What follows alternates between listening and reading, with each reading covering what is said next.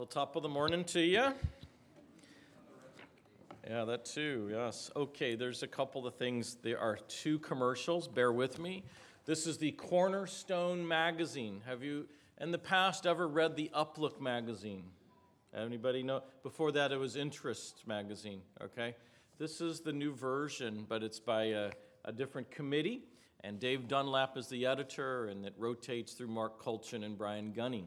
In this particular one, which I'll leave these on the back, they have various news items which would be helpful to you, but in particular, you'll want to notice the little thing here called the Glory of the Cross, which is the Believers Bible Conference, used to be known as the Rise Up Conference. As I understand it, there appears to be several young people that are going from this assembly alone.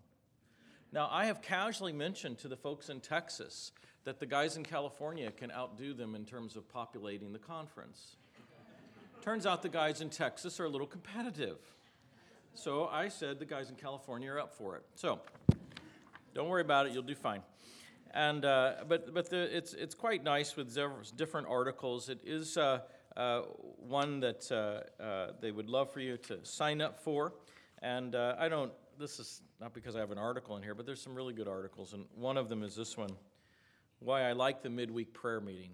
Now, I wish I would have wrote that, because I love the midweek prayer meeting. So you might get a hold of that with the elders' permission. I'll leave those out for you. All right, that's it. Those are two commercials in one. So let's pray. Our Father, we come to you this morning in the name of the Lord Jesus Christ, and we have to bow our hearts before you and ask for the grace that comes through the Spirit of God to enlighten us to the Word of God. I pray each heart that has the need of the hour, that you know what it is and that we don't, that you would meet that need, just like the Spirit of God does. He's excellent as a counselor. We pray in Jesus' name, amen. The title of today's message is Don't Be Afraid. It wasn't too long ago, we had a thunderstorm in our house, and we still, although we have grandchildren, we actually still have a 6-year-old who is our child. So it's a difficult thing because obviously we feel like grandparents, but we have a 6-year-old that think we're 20. And so she's active and busy, and the thunderstorm came at night, of course, and she wanted to sleep on we have a little love seat in our bedroom, and so she gets on there, and of course it's right by the window, and you know when there's a thunderstorm, the lightning just lights up the whole room, even though we have the blinds pulled, lights up the whole room, and then crack, that sound of the thunder happens. I don't know if you've ever experienced that. No. And that just terrifies her to no end. And within, I'd say perhaps seconds, she is crawling on top of us and saying, "Can I sleep between you two?" You know. Now, we are the age of grandparents, and we go, "Sure."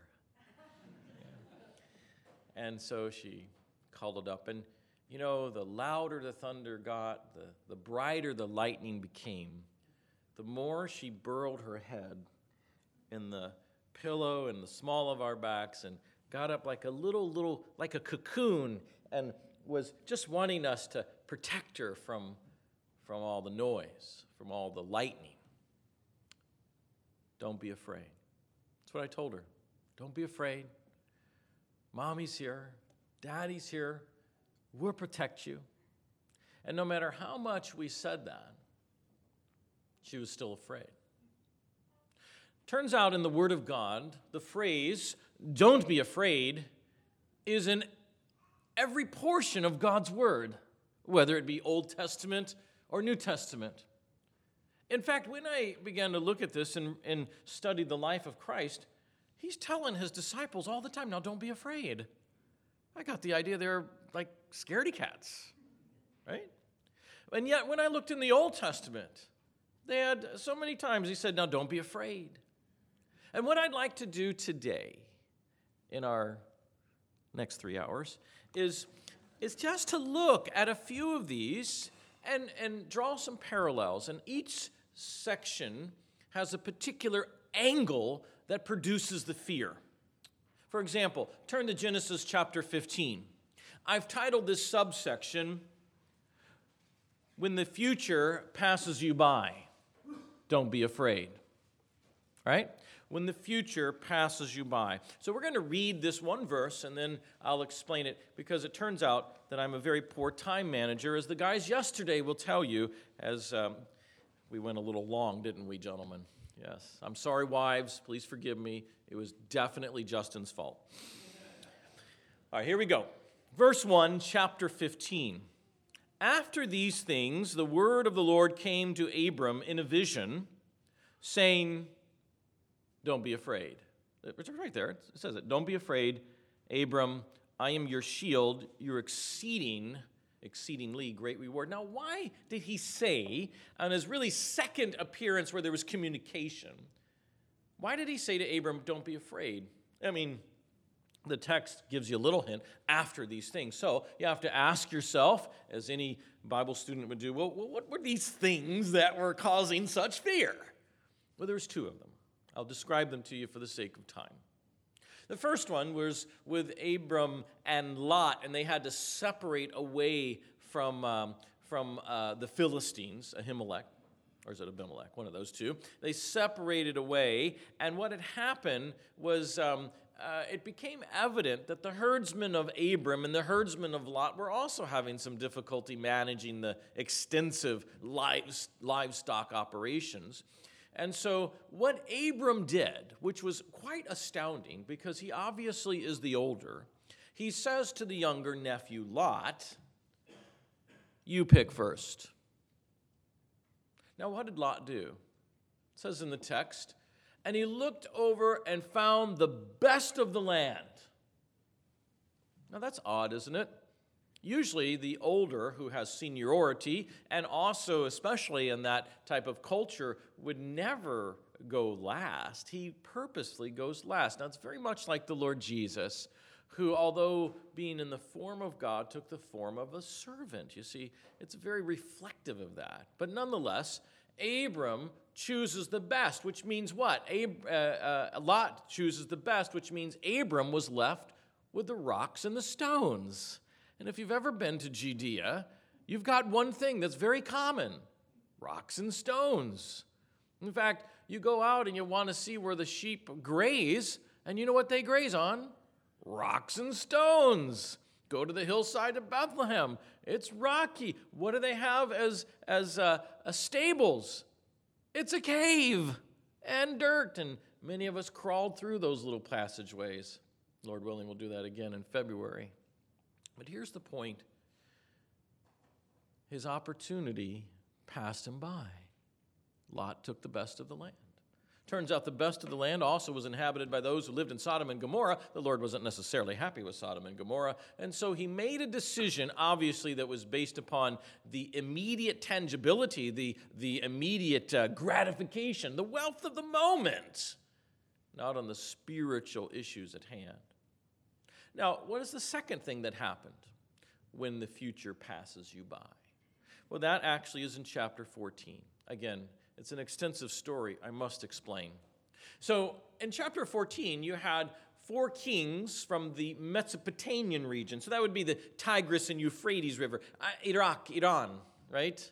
And they had come all this distance. It's called through the crescent moon region because it sort of arches over the Arabian desert. And then you come south through Syria, current-day Syria, in fact, and through Damascus, an ancient city, and you would attack. And what did they attack? They attacked all the fertile valley region, unlike today, because it was predating the destruction of Sodom and Gomorrah. But it was in that time, it was apparently quite fertile. By the way, in prophetical literature in the Bible, that will actually return to its lushness in the future coming day of the Lord Jesus. It says in the prophetical books. Very neat to see how God reestablishes things. That's another story for another time. And so these 4 kings, they come down to the Rift Valley, or where the Jordan River flows, and they attack. Now, why would they attack? Because it was fertile, it was rich, it was wealthy. And they overtook 5 kings, and they did a loop around the southern portion of Israel, and they went of Canaan, and they went all the way up north along the central ridge spine of the country, and passing through such cities as Salem, you would know it as Jerusalem, such cities as Ramah, such cities as all the way up to Damascus. Now, Abram hears about this, and he's not so much concerned about the wealth as he is the person, the family, because Lot was taken captive. And as you recall the story, he took 318 of his best chosen men in his entire household, which means he puts his entire economical base at risk. And he goes up and he fights 4 kings with 318 men in a night assault, and he wins. He then takes everybody back home, that is, the kings that had been conquered, the captives, and all the people and all the goods. And as they go south, they pass a place called Salem, Jerusalem. And in that city lived another man who feared God, and his name was Melchizedek, both the priest of God and what else? King of Salem. Very typical of the titles of the Lord Jesus. And what Melchizedek does, King Melchizedek, priest Melchizedek does, is he comes out and he says, just at the end of the previous chapter, he says to Abram, "Blessed be Abram of God Most High, possessor of heaven and earth, who has delivered your enemies into your hands." And so he reminds Abram of the promises that God had given before, that God is the one who is the ultimate sovereign authority. This is in Genesis chapter 14, verse 19 and 20. And then he reminds him that it was God who gave him the victory. Now that was important because right after that, the king of Sodom has a business transaction, an offer. And it says in the next verse that he said, "Now listen, Abram, why don't you give me the people, and you can have all the possessions." Well, boy, that sounds like a wonderful deal, right? That sounds like a ready-made method to see the promise of God fulfilled. And it was so tempting, wasn't it? Now, Abram quotes Melchizedek. I love this part. And he says, and you can read it in chapter 14, it's just a few verses before. "And Abram said in verse 22 to the king of Sodom, I've raised my hand." What does that mean, I've raised my hand? Oh, I've got a question. No, he took an oath. I took an oath, you see. I've taken an oath. In other words, I've sealed the deal, King Sodom. And the deal that I have sealed is with God, not with you. And what I've decided to do is that I will take nothing from you. Why is that? Because it was stated earlier in the book of Genesis that the cities of Sodom and Gomorrah and the cities of the plain were an abomination they were obnoxious to God in their practices and their sin. So Abram knew that was unacceptable to take such wealth from those who would displease God. He was going to let his future pass him by. He took an oath to that degree. And he says the following. Then he says, "I've raised my hand to the Lord God Most High." Again, that's the quote of Melchizedek, possessor of heaven and earth. He's quoting the word he received. God God through the mouth of Melchizedek communicates to Abram the right word at the right time to deal with the right temptation or the wrong temptation, and Abram responds in the right way. He passes it by. Doesn't take anything. Now, we get to chapter 15. Abram goes, the Lord God meets with Abram, and he says, "Don't be afraid." Abram would have been afraid. He had 2 separate occasions, and almost 3 because he spent some time in Egypt, and that didn't go too well. And then he had this opportunity to have the best of the land. He gave the choice over to his nephew who took the best of the land. And now he rescues his neighbor, his family Lot, and his neighbor offers him a deal that's sweeter than honey, and he says, "No, thank you." You see, sometimes in life we fear because we think the future has passed you by. And God meets with you. And God says, "Don't be afraid. Don't be afraid." Not because you're trying to psychologically convince yourself of of the fact that something good's going to happen. That actually is a promise, so it's not really psychological. But notice the common factor here. I am your shield, your exceedingly great reward. Don't be afraid.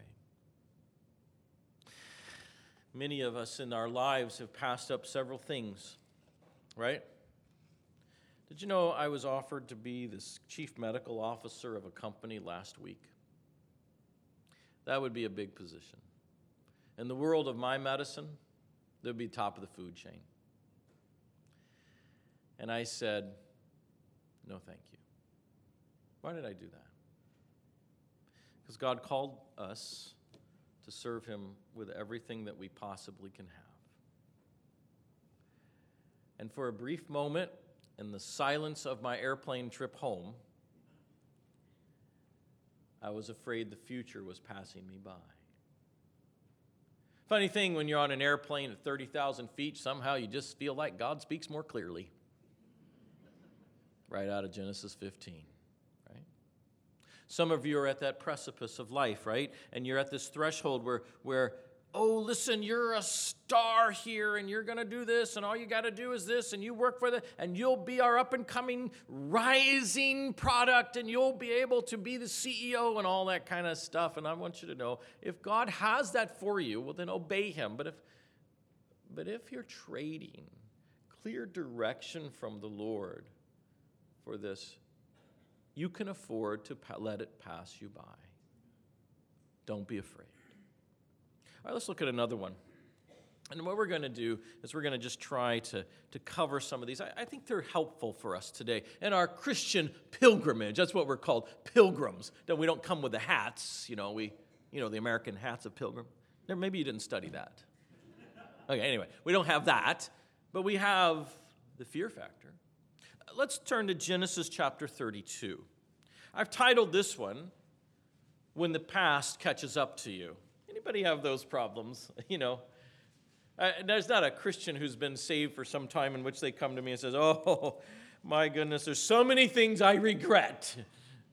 Well, I say that with you. So many things there's one thing I regret that is really kind of a good thing. Are you ready? I regret not marrying my wife at a younger age. I'd have more time with her. But it was illegal. So anyway, I couldn't do that. I'm going to pay for that, won't I, honey, on the way home, I'm sure. Okay, sorry. All right, back to Genesis 32. Now, Genesis 32 is an extraordinary chapter. It's where you are introduced, perhaps for the first time ever, that God, are you ready, is a wrestling God. I would say he would have won the Olympic event in Greco-Roman wrestling. And you get this idea from this passage, but I can't imagine, when I read about the Lord Jesus in the New Testament, I have trouble thinking that he sprawled around on the sand with the boys. I don't think that way.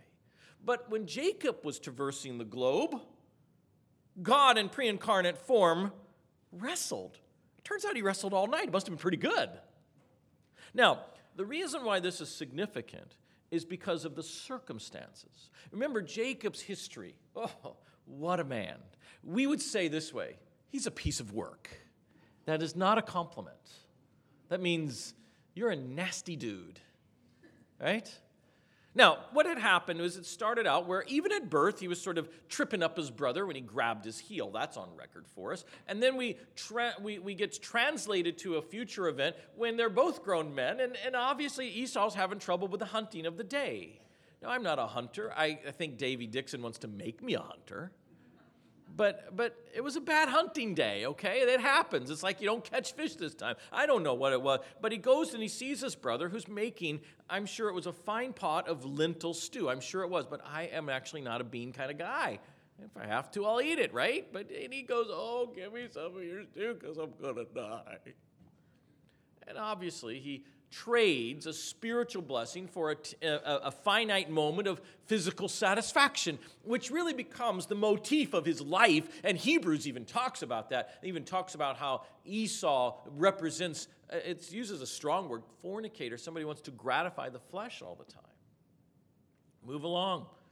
And we get to the point where the boys are older, and Isaac says, hey, I want to give you the blessing of the family. I want to give you the blessing. And Mrs. Isaac, that would be Rebekah, what a family, dysfunctional at its finest, says, oh, that's not going to do. And so she gets Jacob and says, hey, do what I tell you. We're going to go lie to Dad. I can't imagine that. And Jacob he's just cold as ice in the lie. And he does everything Mom says. And when Dad says, is it really you? He says, yes, it's Esau. That's like the epitome of lousy family relationships. And he goes like this, how did you get the game so fast? The Lord helped me do it.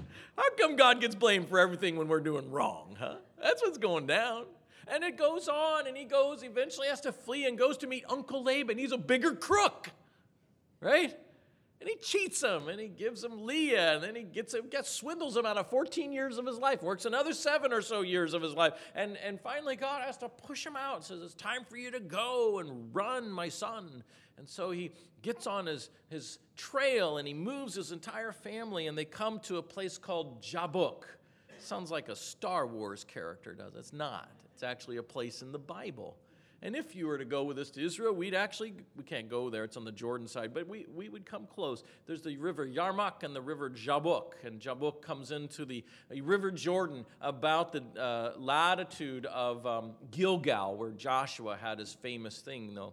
Anyway, so at Jabbok, there's two towns, villages, Mahanaim and Penuel, I believe. And he stops there. Now, he is afraid of Esau, because 20 years ago, Esau wanted to kill him. That's why he left the homeland, went to see Uncle Laban, you see. So let's read a little bit. Genesis chapter 32.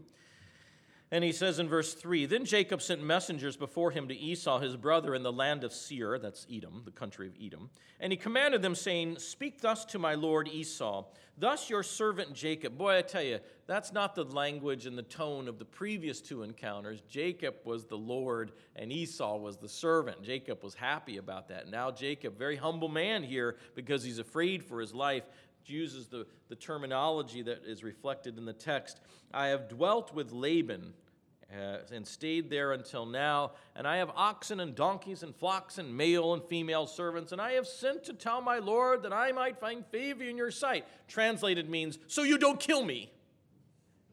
Then the messengers returned to Jacob, saying, oh, we came to your brother Esau, and he is also coming to meet you. Isn't that fantastic? Yeah, that's great. And he has 400 men. What do you do with 400 men? It's not to say hello. It's probably to say goodbye. Okay, you don't need 400 men to go say hello. And I think Jacob got the message loud and clear. And verse 7, and Jacob was greatly afraid. When your past catches up with you. Now I'll have to tell you a measure of the rest of the story, and then I'll read a couple of key verses. So those who were in my class yesterday, this is what you do when you don't have time to read the whole text. You explain it, and then you read the key verses. Remember that, because you'll have to do that in our class in the future. Just saying, Robert. Okay, now, where were we? Oh, yeah. And so what he does is he prepares to send gifts to Esau to sort of tone down the temper. And so he begins by sending a rows of animals and various kinds of animals. And then he sets the families in order. Of course, the least favorite in the front and Rachel's in the back. What a dysfunctional family. And so they go and they cross over the river or the brook Jabbok. And he keeps sending him. He's hoping he'll wear out his emotional anger and tone it down so they won't kill him when he sees him. Now, Jacob, of course, where is he? In the back. That's where all of us stay when the past catches up to us. And and here's the text now. He stays that night, and he was left alone on one side of the river Jabbok, right? And while he's there, it says a man wrestles with him. When the past catches up with you, it's like the man you're meeting you're engaging in a wrestling match. And this time, and the text will say that the man was sort of like the pre-incarnate representation of Christ. I believe that's true. Look at it in verse 24. Then Jacob was left alone, and a man wrestled with him until the breaking of day. This guy was good. Now, when he saw that he did not prevail against Jacob, so the man who was wrestling was looking like he was going to get beat, he touched the socket of his hip. And the socket of Jacob's hip was out of joint as he wrestled with him. And he said, "Let me go." That's the man, the unidentified man. "Let me go, for the day breaks." But he, that's Jacob, says, "I will not let you go. I'm not going to let you go until you bless me. I want a blessing." You hear that? And so he said to him, "What is your name?" "My name is Swindler." That's who I am. "Your name shall no longer be called Jacob, but Israel." What's Israel mean? Prince of God. Prince of God. "For you have struggled with God and with men and have prevailed." Now, when the past catches up with you, this is a prime time for you and God to wrestle. And believe me, God knows how to wrestle. I have competed with him on many occasions, usually by the woodshed of life, and I can tell you, he knows how to wrestle. And what we do is we kind of wrestle with God, and we're sweaty, and we're slippery, and we're slimy, and we're going, and he's going toe to toe, and finally you think you have God right where you think you can hold him, and you're going to get whatever you want, and all God has to do is reach his hand out and go, ding! And that little thing that was holding your body together suddenly shrivels up, as it seems to indicate, and now you're all out of joint. And what is God after? What is he looking for when the past catches up with you? He's looking for something that is so hard, so desperately difficult to do, and it's to confess what we really are. My name is Swindler. That's when God can change you. And he gives you a new name, Prince of God. Over the last 20 years, I have witnessed a huge number of men and women, but mostly men, who've walked away. Now, these are not men in their 20s. They're men in their 40s and 50s. And as I chatted with them and heard their stories, the one common denominator that I observed was a wrestling match with God. You see, some of them had been saved for 10, 20, 30 years. And for whatever reason, they come to a point in their life where it's like they're struggling and wrestling. And finally, God gets them to the point where he says, now I can talk with you. And you want me to bless you? Yes, I want you to bless me. Then you're going to have to do something. You're going to have to tell me your name. And those men will get to the point and they'll look as it were a mirror in their faces, maybe in the faces of their family, maybe in the faces of their spouses, or in the faces of their children, or in the faces of their lives, and what they see is not beautiful at all. It's as if you've never changed. And they do not want to say, boy, I'm really not as good a Christian as I thought I was, am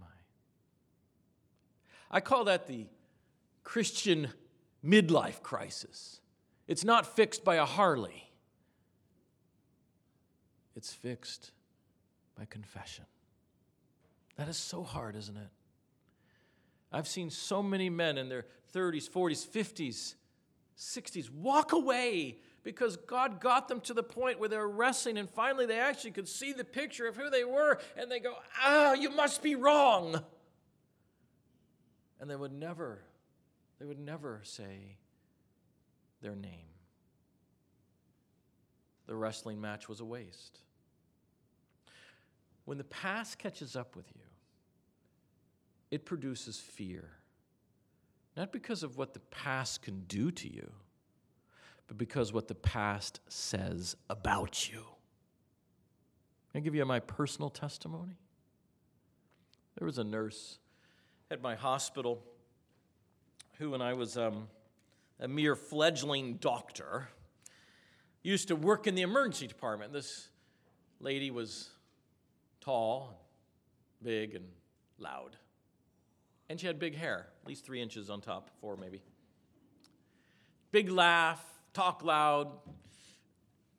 I know you think I'm like that, but I don't really like that. She moved on, went to nurse practitioner school, came back. Now I'm director of the department, which means I can make the decisions. And she calls me up. And she says, Dr. Price, I was wondering if I could do a rotation with you to finish my nurse practitioner training. I go, oh. Okay. So she comes and rotates with me. And so we're seeing patients, boom, boom, boom, And you didn't know me then, but I was really business. Janet will tell you. I was business. Boom, boom, boom. And so after about 3 weeks, we could leave a patient's room, and she says, Dr. Price? I said, yes. She said, you haven't changed a bit. Those words haunt me. I'm supposed to have changed a bit. And all of a sudden, I could see my flesh like it had never died in the mirror of my life. Well, I tell you, when the past catches up with you, it's not, the past isn't what scares you. It's what it says about you that scares you.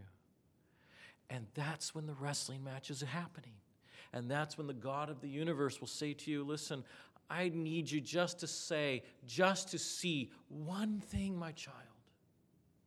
That I'll wrestle with you as long as it takes. It takes all night, I'll wrestle with you. But at the end of the day, I've got you right where I want you. I can just touch you and you'll be crippled for life. And let me tell you something. All I really need you to do is say, yes, Lord.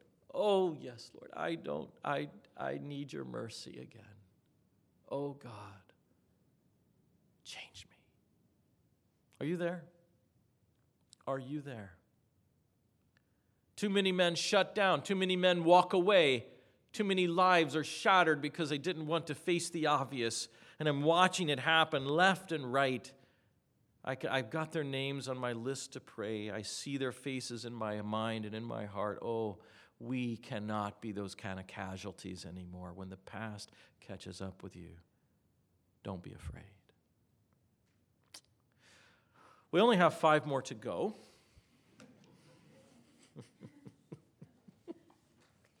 It's terrible, isn't it? The speaker can taunt you with this. I may go longer, I may not. 2 Chronicles chapter 20. 2 Chronicles chapter 20. It's a sick abuse of power, I agree. All right, 2 Chronicles chapter 20 is during the reign of Jehoshaphat. I always wanted to name one of our sons Jehoshaphat. Fortunately, I married a very, very wise woman, and she said in a polite way, no way, Jose. And so we never named one of our sons Jehoshaphat. He couldn't spell it in grade school anyway. Now, Jehoshaphat was a fairly godly king, quite honestly. He was in the south and over the tribe of Judah.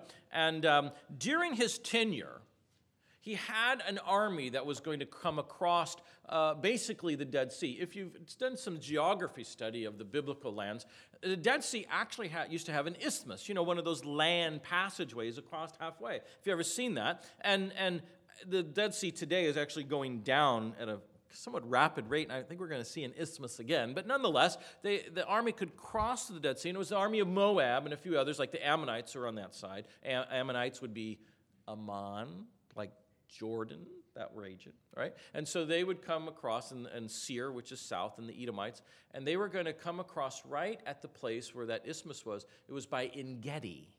Now, En-Gedi is one of the few, if not, one of the few oases, is that plural? Oasi? I don't know. Oases. And En-Gedi is a beautiful spot. It's been there forever. David used to hide out there when Saul was looking for him in the caves of En-Gedi. And today you go there, the beautiful waterfalls. We like to get in. Young people like to go swimming. I like to watch them swim. It's very nice.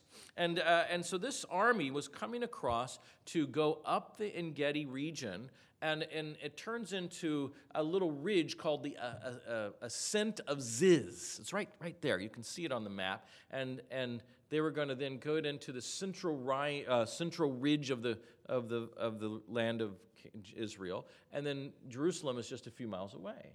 So it was their attack plan. And here's how it goes down. Verse 3, and Jehoshaphat feared. Why did he fear? I should have read verse 1. And it happened after that the people of Moab and the people of Ammon and others besides the Ammonites came to battle against Jehoshaphat. And some came and told Jehoshaphat, saying, a great multitude is coming against you beyond the sea from Syria. So it went all the way up north, all the way down south. And they are in Hazazam Tamar, which is En-Gedi. So that was that little oasis part. They were kind of coming across the Dead Sea. And Jehoshaphat feared. Why did he fear? He feared when problems attack you. Now, what he did next is he goes and he stands in the assembly, in verse 5, assembly of Judah and Jerusalem, in the house of the Lord. So he's in the temple, right? Built by Solomon. Before the new court. And he prays. It's a beautiful prayer. My discipleship men, that's going to be one of your assignments, to look at that prayer. It's a beautiful prayer, right? And he asks God basically for help. I can't read it with you today because our time is limited. And God speaks through the prophet. And pick up the action in verse 14. Then the Spirit of the Lord came upon Jahaziel, the son of Zechariah, the son of Benaiah, I can't pronounce it, Benaiah, the son of Jeiel, the son of Mattaniah, a Levite of the sons of Asaph, in the midst of the assembly. All right, so they're standing around the court of the Lord, right by the temple, and one of the men there actually has a word from the Lord. The Spirit of God came upon him in this way, and he said, "Listen, all you of Judah, and the inhabitants of Jerusalem, and you, King Jehoshaphat. Thus says the Lord to you: Do not be afraid, nor dismayed because of the great multitude, for the battle is not yours, but God's.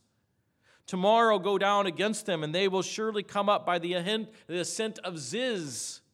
And you will find them at the end of the brook before the wilderness of Jeriel. And you will not need to fight in this battle." Don't you love that?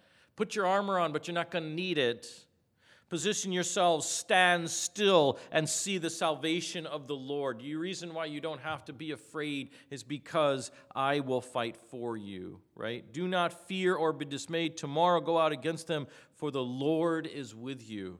Now, this is how much Jehoshaphat believed this. He bowed down, and the battle came, and what happened? He sent the singers out in the front of the battle line. Defenseless musicians. Defenseless vocalists. And as they sang, look at verse 22. Now when they began to sing and to praise the Lord, the Lord set ambushes against the people of Ammon, Moab, and Mount Seir, Edom, who had come against Judah, and they were defeated. That's beautiful. And when we go to Israel next February, we're going to try to look at that spot. I've always wanted to. Right? Now, here's the point. We fear when problems attack you. Now, Jehoshaphat was a pretty godly man. There was not much in his life in his tenure as king. He did some things which we have questions about, but generally speaking, he was a fairly godly man. And this kind of battle seems to be somewhat out of the blue. And many of our lives are just like that. We're trying to do the right thing. We're trying to be honest and have integrity and polite as if we are expressing the things of the heart of Christ to the world around us. And guess what? You get attacked. You just get attacked. And you hear about the army coming against you. And what do? Well, there's a couple of responses. You can fail, as I've done in the past, and defend yourself. You can whine about it. You can blame God. Or you can do the thing that Jehoshaphat did, and he went to the Lord himself, and he had a meeting with the Lord at the temple of God. I have news for you. You are the temple of God. And then God meets him, and he pours out his heart, and he says, can this happen? Will you not defend us? And the Lord says, absolutely, I'll defend you. I'll defend you in such a way that you won't even shoot an arrow, throw a spear, or wield a sword. You can just sing your hearts out. And that's what he did. Now, why is that? Why did he tell him not to fear? Because the Lord is with you. Gracie, don't fear the storm. Don't fear the lightning. Don't fear the thunder. Daddy's here. Wasn't very comforting. When Mama said it was comfort, not Dad. But the same idea. In all these three scenarios thus far in our short little mini-series, we find that the presence of God was there every time. And when you're facing these problems that are just attacking health issues, I've heard about them. Family issues, I know about them. Personal struggles at the business place, I've experienced them. And when those problems come and they're just like ambushes upon your soul, I want you to hear the word of the Lord. The Lord is with you. Don't be afraid. It's not because you're wise and you know how to handle a problem. Most of you do. It's not because you have a certain in with another official that will undo this problem that someone's bringing against you. Many do. But you are going to stand still in this time. Without the fingerprints of your own hands involved in the remedy, you're going to watch God fight your fight. Our time is gone, so I'm going to close. Unless you don't want me to. Okay. I heard my wife laugh. That's too bad because we really have... Anyway. I was in my second year of medical practice. And I was given a lawsuit. Lawsuits in medicine are vicious. I'm sure they're vicious in other things. I don't know about any other thing except medicine. And this lawsuit was vicious. It's about 150 pages. First of all, who writes something that long? And you begin to read it, and it you know, in this language which is uninterpretable except these parts. And Dr. Price is dumber than a brick and should not practice medicine on the dead dogs of the world. That's a loose translation, but it was clear. I dreamed about that lawsuit. I had that lawsuit with me, and I thought about it every moment of every waking day. I attended a conference in Kansas City. It was put on by emergency room doctors on how to avoid litigation. I thought it'd probably be good for me to go. They featured attorneys who sued physicians, and that kind of grated against me, but I thought I should go. I get in, I slip in the back, I sit down on the back seat feeling like everybody knows about my lawsuit. And the plenary guest speaker was the guy suing me. Outside of the fact that I didn't have a gun at the time, but I wanted one. After he presented, it was quite arrogant, his approach, and said, and that's how I never lose. I said, oh, Lord, we're so dead. And I dragged my little tail back home. I went into the house. I shut the door. I took that lawsuit, 150 pages. I set them out all on the bed in my bedroom. And I said, can you read? Do you see what's being said? You're going to have to save me. I can't save myself. I'll never forget that. I met with my attorney that shortly thereafter, and he said to me, Dr. Price, you think that you can go into that courtroom or deposition and tell them how they made a mistake in their medical judgment, and they'll back off? I said, yeah. It's not about that, Dr. Price. They want to win. And they will take your information and use it against you. So you have to do something you don't want to do. I said, what's that? Listen to your attorney. Oh. Turns out I had a lot of trouble with listening back then. And what I saw was God work. I was Jehoshaphat, and I began to be convicted about my attitude towards this attorney. You know, I'd dream about him coming in my ER with a broken femur, and I would actually lose the morphine and pull on it to make it straight.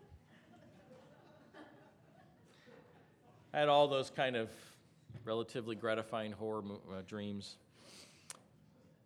And the Lord said, you know, why don't you stand still and watch me fight for you? Now, he may not do that for you in your situation. I'm just telling you my testimony. I went to my first conference ever. It was in Fargo, North Dakota. Didn't know they had conferences in Fargo, North Dakota, did you? It was at an assembly. There was 300 people there, 250, 300 people. I was with Steve Holsheiser. It's like preaching with Jeremiah. And I incorporated the story into the message. One of the brothers there came up to me. Everybody comes up to you at a conference and they go, hey, how you doing? And they say something to you and you don't really remember it. I'm sorry, but that's the truth. But I remember this one. He said, I pity the man who wants to fight the Lord's anointed. I went, okay, I have no idea what you meant, but yeah, thank you. I learned what he meant. A month later, I get this letter from my attorney that said this. The case has been dropped without prejudice. I told you I'd get you off, Dr. Price. I went back to my bedroom. I took that letter and I put it on top of the lawsuit, closed the door, and I said, Lord, that man has no idea what he's talking about. You fought my fight. Want to hear something even amazing? More amazing than that? I never opened my mouth to give a deposition. I never did the first step. What do you fear today? You fear when the future passes you by? Do you fear when the past comes to haunt you and it means a wrestling match of all eternity? Or do you fear when problems attack you? You didn't ask for them. You didn't want them. They just showed up. I don't care what you fear. But the enemy loves to use fear, the fear of man, against you. That's why the proverb says it's a snare. And what does that mean? It's not like something that catches you like a little thorn bush. It's a thing that's supposed to crush your ankle so you are maimed. That's what that is. And he's saying the enemy will use that against you, O child of God, so that you become immobilized and paralyzed. And I want you to know, I tell you, based on the word of God, that the common denominator to alleviate fear is the person of Jesus Christ. What are you fearing today? Don't be afraid. I am with you. My name, Jesus. Father, we want to thank you for this day, and we want to thank you for this casual look into the Word of God, and yet it's not so casual, is it? Lord, there's so many things that strike fear into the heart of your people. The enemy can win over entire armies of the people of God because we fear something that doesn't exist. Well, this time we turn and we say, Father, there's been a lot of problems in our history. There's been a lot of issues, but no longer do we fear the past. We glory in the Lord Jesus of the present.